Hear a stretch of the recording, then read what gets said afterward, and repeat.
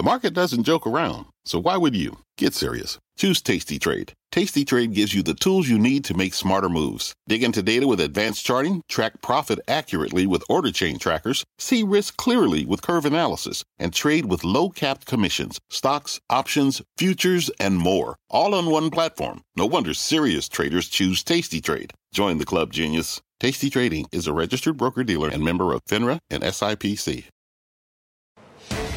Indeed, it does. Fast Money does start right now, live from the NASDAQ market site overlooking New York's very crowded Times Square. I'm Tyler Matheson, in tonight for Melissa Lee. Our traders on the desk are Tim Seymour, Jeff Mills, Dan Nathan, Steve Grasso. Full-blown food feast on Wall Street. Investors gorging on restaurant stocks today, sending names like McDonald's and Starbucks and Yum Brands to new all-time highs. The consumer is healthy and hungry. But one trader says get ready to pop the Pepto. Some serious indigestion could be on the way. And speaking of food, Beyond Meat serving up another record high. Can anything stop this sizzling stock? And later on, it's game on as the Fortnite World Cup kicks off. $30 million on the line, and we put Tim Seymour to the test with some of the world's top players, and we'll find out how he did. But we begin with breaking news out of Washington just moments ago. President Trump talking everything from tariffs to Apple to the dollar to Fed Chairman Powell just moments ago. Kayla Tausche was listening in, and she's live at the White House. Hi, Kayla. Hey, Tyler, it was a grab bag of topics for the president on this Friday afternoon, just days ahead of the first round of face-to-face trade negotiations since a truce was notched with China at the G20. President Trump injected some pessimism into that outcome. Listen. China will probably say, let's wait. It's 14, 15 months till the election. Let's see if one of these people that give the United States away, let's see if one of them could possibly get elected. And I'll tell you what, when I win, like almost immediately, they're all going to sign deals. Of course, that was the strategy that China employed going into the 2018 midterms, and the truce at the last G20 was notched just a couple of weeks afterward. But it's unclear whether the president was saying that because of conversations he's had with his officials to say, don't expect anything big this time around. We know expectations have been tempered. But one thing the White House is not going to be doing ahead of those trade talks is devaluing the dollar. During a meeting this week, President Trump rejected an idea floated by Peter Navarro, his trade advisor, to devalue the currency to introduce capital controls. And in that same Oval Office meeting, President Trump said he likes that the U.S. economy is strong, the stock market is high, and that people want to move their capital into the United States. But he expressed some consternation about the many interest rate hikes that the Federal Reserve has put in place over the last 2 years, and expressed some envy for what other central banks are doing around the world. And then finally, on Apple, he tweeted earlier today that Apple would not be getting any waivers from forthcoming tariffs if they were to be put into place on smartphones and Apple products. And he said that maybe Apple would build a factory in Texas, that would be a good thing to do. He offered no more details on whether that was in fact in the works. He said he had a lot of respect for Tim Cook, but didn't say whether the two had actually discussed that. Tyler? All right, Kayla, it was, as it so often is with President Trump, a wide-ranging discourse. Kayla Tausche. Let's trade it, guys. Let's start, if we could, with him seemingly lowering expectations on a trade deal with China. Is that already in stock prices, or is there a way to trade what he said there, casting a little bit of doubt that anything was imminent? Well, first of all, Tyler, welcome to the big show on Friday. Good to be Great here. to have you. And I think we've talked about this. There are times where you almost get the sense the president oscillates between market is in a good enough place where he can actually take the political advantage of actually going very hard on some agenda that politically is very, very popular. So what's interesting is to hear the whole dynamic about the dollar.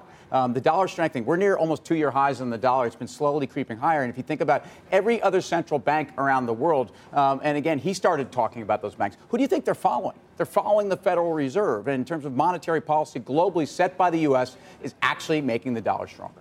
So the dollar is getting stronger. But come back to the China question for just a minute. Is that all already in the prices?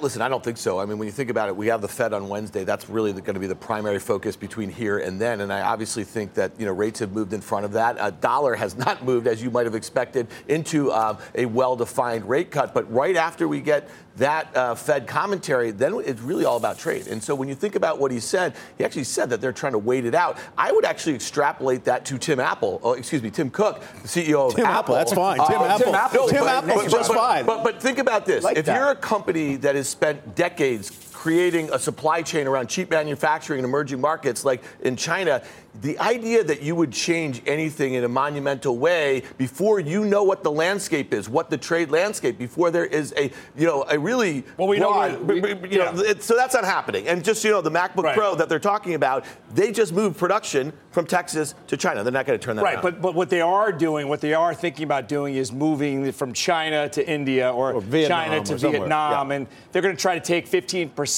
What does that away do? From China. But the point is, what does diversifies because they're too reliant on China trade. So fool me once, fool me twice. That whole saying, they don't want to let that happen yet again. And this is a stereotypical Trump, keeping his foot on the gas, trying to put the pressure on everybody, Apple, China, and the Fed. Let's get back to Tyler's question, because, once again, I think what's very interesting here is Dan alluded to, the Federal Reserve it trumps the trade question 5 times over. Because if you think about where we are right now, it's really all about interest rate policy. It really is a Fed where 25 has certainly been already given to us, arguably 50. That sets up the disappointment. And on a week when maybe the White House then gets more aggressive on their trade rhetoric, not a good combination. And what did the Fed say were the 2 key drivers of cutting rates? It wasn't exactly global growth. It was trade and lack of inflation. So he has a vested interest in keeping that dialogue and that narration consistent going into the Fed. So let's talk a little bit about the Fed. The Fed is his whipping boy, right? Yep, for sure. And certainly this morning, Larry Kudlow comes out on the White House lawn and he says basically there have been 7 interest rate hikes that we've had to deal with. That's been a headwind for us. It has been much harder than it would otherwise be to get a 2.1% GDP print in the face of those interest rate hikes. And he said, with respect to Mr. Powell, not a fan. No, that's right. And I think the president's going to continue to job on the Fed. But let's be clear, as far as Fed independence goes, this is not new. Presidents have been doing this to the Fed for decades and decades and decades. So I think the Fed is going to do what they're going to do regardless of what the president says. And I think they're going to focus on the ECB. You have this race to the bottom, so they're going to have to keep pace unless they want the dollar to go crazy.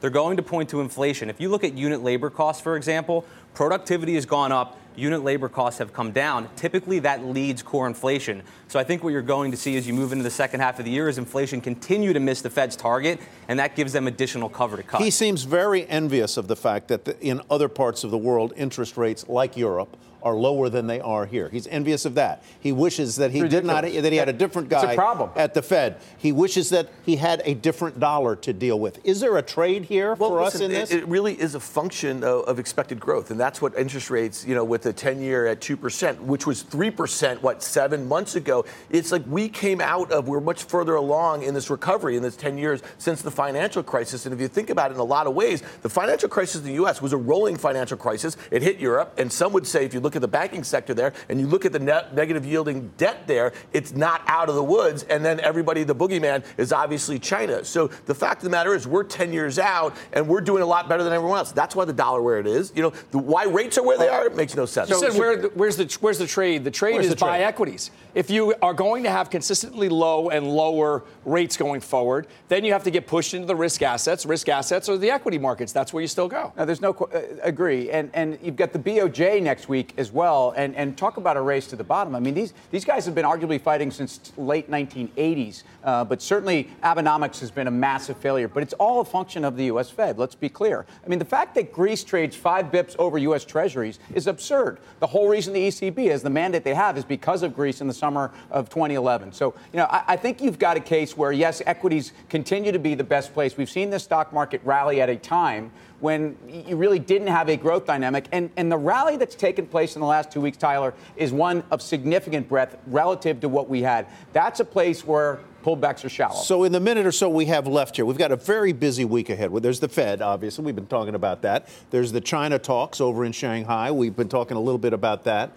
And there's an unemployment report that will come out on Friday. And I believe it is next Friday, Apple's earnings. There's a lot to chew over there. What do we think about Apple? Well, I think again, the issues that where Apple could get thrown into trade war, it was a trade war stock at one point. It's actually shaken that off. Then it's a deregulation stock. I think it's kind of found its way out of that. Apple's going to come really right back to Apple. And I'm sure Dan's going to point out the critical reality of what's going on with handsets. And it's a debate over services growth versus the overall. And then what's the multiple you want to put on this company if you're doing a blended multiple for a services business that's still not where it needs to be. Yeah, but to be very clear, over the last year, the volatility in Apple's stock for a $1 trillion company that's had these peak to trough declines of 30%, 20% here and there, it's been about China. And it's about Huawei, too, because Huawei is kicking China's butt in China right now. And we know kicking Apple's butt. They have 4 times the market share right there. So when you think about how complicated this is, 20% of Apple's sales come from China. Tim Cook has to play this both ways, and he really does have to. He has to thread the needle here, and this is going to be one that I think Apple is probably one of the most important pieces of this entire. You think it's going higher? Well, stay tuned. Options action. We're going to hit that. Well, just quickly remember how important Apple is, right? It's no longer a growth stock. So if you're playing style, value versus growth, it's now an 8% weight in the value index. So it's very important for value investors right now. All right, let's take a quick break now. Coming up, Wall Street is hungry hippos, folks. Investors have been gorging on fast food stocks, but could some serious hunger pains be coming their way? We will dig in. Plus, a tale of 2 stocks, best of times, worst of times for these 2 names. We will break down today's big movers, and we are live from Times Square in New York City. Much more Fast Money right after this.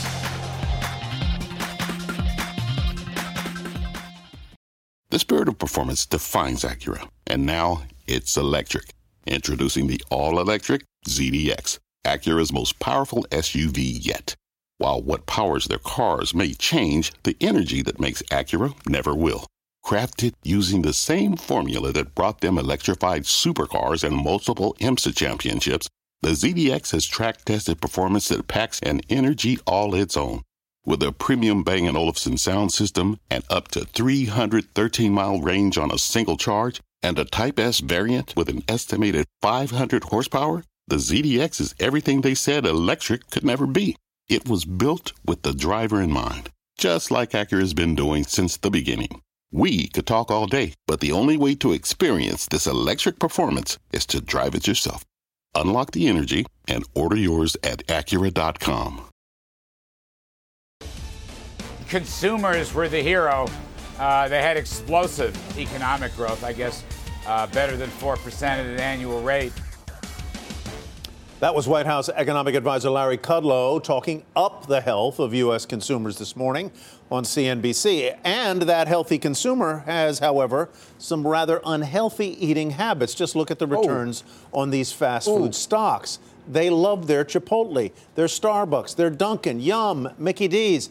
All up, double. Look at that's a lovely graphic, isn't it? It's fantastic. That's a cool graphic right there. All good stuff. Is this fast food feast going to continue, or do we need some antacid? I think the tolerance level for valuation multiples in this space is become really the topic, because Chipotle at one point was supposed to be giving you the growth. It was a multiple before the food scare that somehow was rationalized. By the way, they're supposed to be healthy. Who knows? Really, the Starbucks, McDonald's multiples are the things that are extraordinary. These are companies that traded in predictable valuation ranges for a long time. What's different here is, I think, one, it's a slower growth consistency story with a high div pay, but both of those companies are showing that in their core markets, they're growing same-store sales comps. I mean, McDonald's same-store sales comps of 5%. You would have never expected that. Steve Easterbrook's done a great job. And what was and McDonald's for me was that defining issue was dynamic yield. That purchase, you have 70% of the revenues coming through drive-thrus. If you can make that more efficient, it drops to the bottom line. That was the turning point for me. I think you get a multiple expansion there. I think it still goes on. And one of the different things that McDonald's and Starbucks are doing when you compare the two, you have these smaller players coming in. You have the Uber Eats of the world doing the whole delivery thing. So McDonald's isn't really moving into that space yet. Starbucks just made a deal with Uber Eats. They have 6% of their revenues in China come from delivery, about 0 in the U.S. So if they can continue to push into that space, maybe some incremental revenue from delivery versus somebody like McDonald's who hasn't pushed into that space To your yet. point a moment ago, it's amazing that a super mature company like McDonald's keeps churning out these kinds of results. And that CEO's done an amazing job. Well, they've had to refresh the brand. And again, they were chasing Chipotle for a long time. And I think their digital dynamics changing to, grass-fed beef and kiosks where you actually have a digital choice and you've given millennials an opportunity. Is there a favorite pick among the guys here tonight from this group of stocks? Is there one that is a standout to you? Listen, I just want to make one point. Starbucks has doubled in the last year. So it's gained more than $50 billion in market cap. Okay, so it's doubled. So if you're telling me that 7% comp in North America, it's truly astounding. Is that the sort of thing that accelerates from here or decelerates? The stock has gone straight up in a straight line from 75 to 100. Now, I've been wrong on this thing for about 2 months now, but this is not particularly normal price action, especially when we're all doing handstands over these surprising comps. So to me, I got no favorites here. Buying stocks that doubled in a year, so up on a 20% spike. So listen, Pollo Loco. All these names were tech plays. We've been hearing that for a long time. They're tech companies. They don't have donut companies. So they get a growth valuation. Okay. I hear what you're saying. They're getting that right now. I hear what you're saying. But when the growth I think you're looking at it the old school way, and you have to look at it the new way. These are growth stocks. This is a digital play. They're no longer just fast food names. They're tech plays. Totally different this time. Throw in some munchkins, he'll buy. Last words. All right, tale of two stocks in today's session, Google and 3M moving in opposite directions. Let's start, I guess, with 3M. Should we the buzzkill there? I'll start there. I mean, this is a story where the headline looked fantastic. It was a beat for a company that's been downtrodden. The multiples is actually not terribly expensive, but relative to some of the peer group, it's actually very expensive. They had a divestiture. They had a couple one-off items. Investors were able to read through that. There's nothing in the guide there that tells you you want to get out there and buy 3M. They also talked a little bit about slowing buyback, so that could be some headwind as it relates to 3M. And the chart still doesn't look great. It continues to make lower lows, so I don't necessarily like that about the stock either. So we'd be cautious on 3M here, at least for a while. Google, good quarter, best day in the market in something like 4 years. What do we think? I'll just say this real quickly. Listen, in the last 4 months, this stock has had two massive gaps. One from an all-time high when they reported their Q1 in late April. It gapped down 7.5% the next day. And then this time, it's been underperforming its mega cap peers, the MAGA names, and then also the broad market. And you have a 10% gap. I don't really love to see $800-900 billion market companies having that poor visibility. I'm just saying quarter to quarter, and maybe it's not visibility.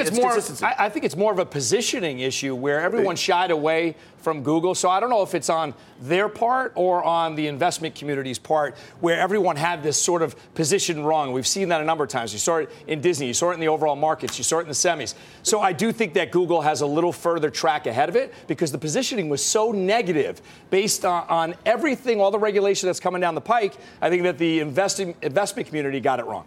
Final thought on Alphabet. Well, I would push back on Dan and say the reason you gapped up 8% is because you refreshed confidence in the name, not that there's a lack of confidence. I would agree that the last move was we don't know what's going on with the core business, but I think Ruth Porat and team came out yesterday and sent a message that actually means I think it continues to outperform They did a great job on the call. There's no reason the stock should not be back at the prior highs at 1,300 in a relatively stable broad market. All right, you can read all about today's big movers on our website, CNBC.com, and coming up, one trader cooked up a great way to get in on Beyond Meat for cheap meat. We will break down this sizzling opportunity, plus a $30 million prize pool up for grabs in the Fortnite World Cup right now in New York. And one of our traders got to squad up, as they say, with one of the teams. I'm Tyler Mathisen, live from NASDAQ MarketSite in Times Square. Fast Money, back after this quick break.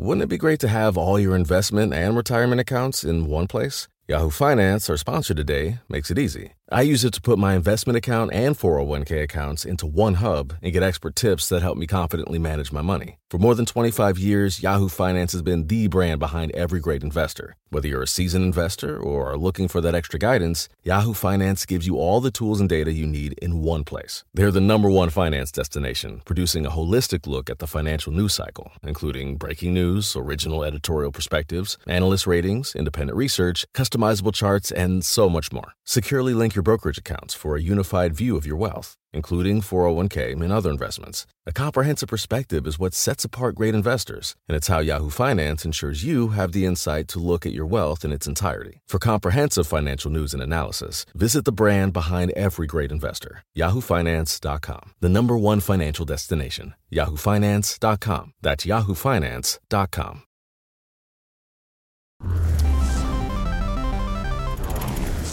And welcome back to Fast Money. $30 million is what's on the line at the first ever Fortnite World Cup that is underway at Arthur Ashe Stadium in Queens, New York. Our very own Tim Seymour squatted up with some of the top players to see what it takes to be a world-class competitor.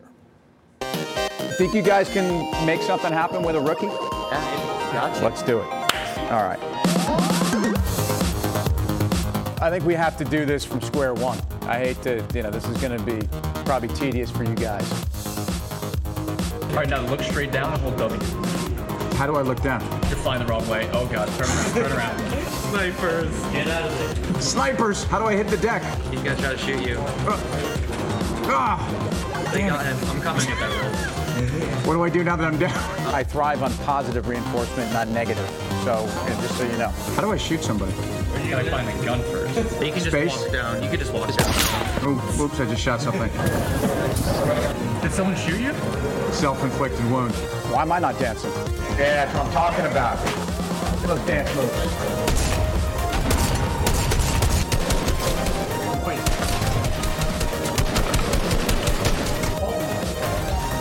That's so loud. Victory!